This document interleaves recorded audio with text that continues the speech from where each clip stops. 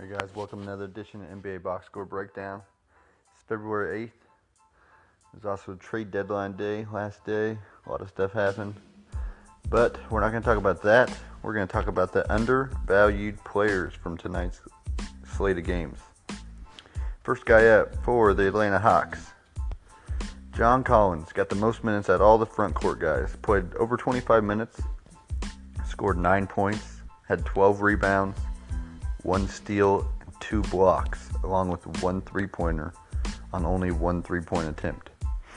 He also had 2 turnovers. But I think the future is bright for Collins.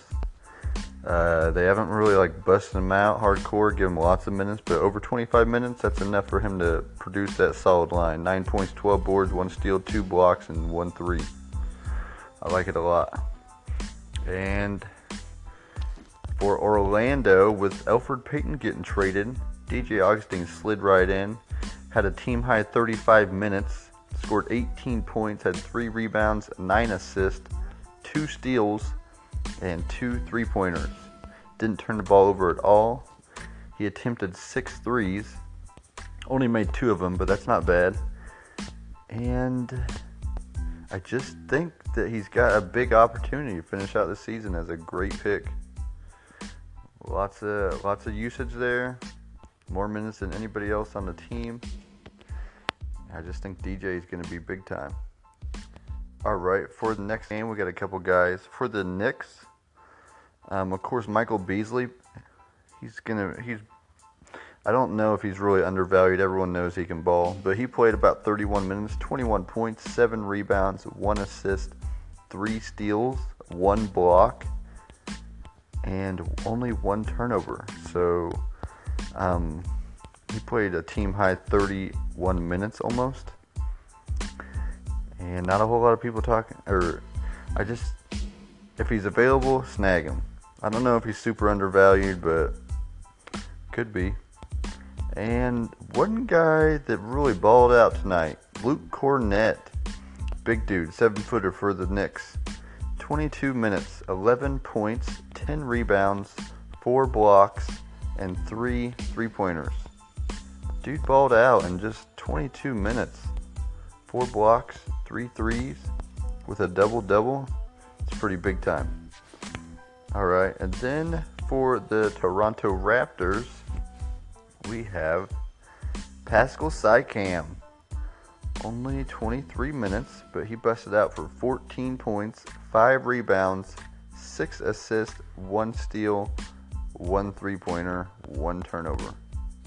Didn't get a block, which he does often, but tonight he did not. But he did have a team-high 6 assists, tied with other bench player Fred VanVleet. So 6 assists from your center, power forward / player, that's a pretty big deal. VanVleet was also decent. 23 minutes, 10 points, 1 rebound, 6 assists, and 3 steals, along with 2 three-pointers and only 1 turnover. So Toronto's bench is strong with VanVleet, Poltel, Siakam, and DeLon Wright, along with CJ Miles. They're going to be tough. I really like Raptors' whole rotation. Okay, up next we had, we're going to go with the Charlotte Hornets. Frank Kaminsky. He got over 29 minutes tonight for 17 points, 6 rebounds, 1 assist, 2 steals, and 4 three-pointers. Only 1 turnover. 4 three-pointers. He shot 8 three-pointers, made 4 of them. And the only people that played more than him were Kemba, Batum, and Dwight Howard. Sitting in pretty good company right now. That was even with Marvin Williams returning. So I'm feeling pretty confident that Kaminsky is going to have some solid value for a while.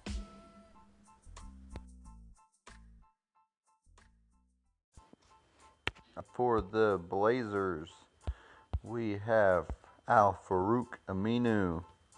36 minutes, 6 points, 15 rebounds, 2 assists, and 3 steals, along with 1 three-pointer and only 1 turnover.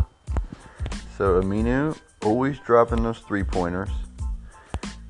He can score more than one. or shoot more than 1 3. Shot 2 of them tonight.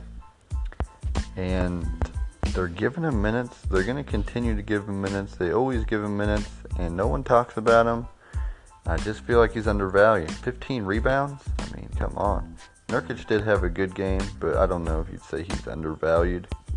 But if you do think he's undervalued, 24 points, 14 rebounds, 1 assist, 2 steals, and 4 blocks, along with 7 turnovers. So, I don't know. Nurkic is up and down all the time. Alright, we'll move on to the next game, where I got a couple more guys.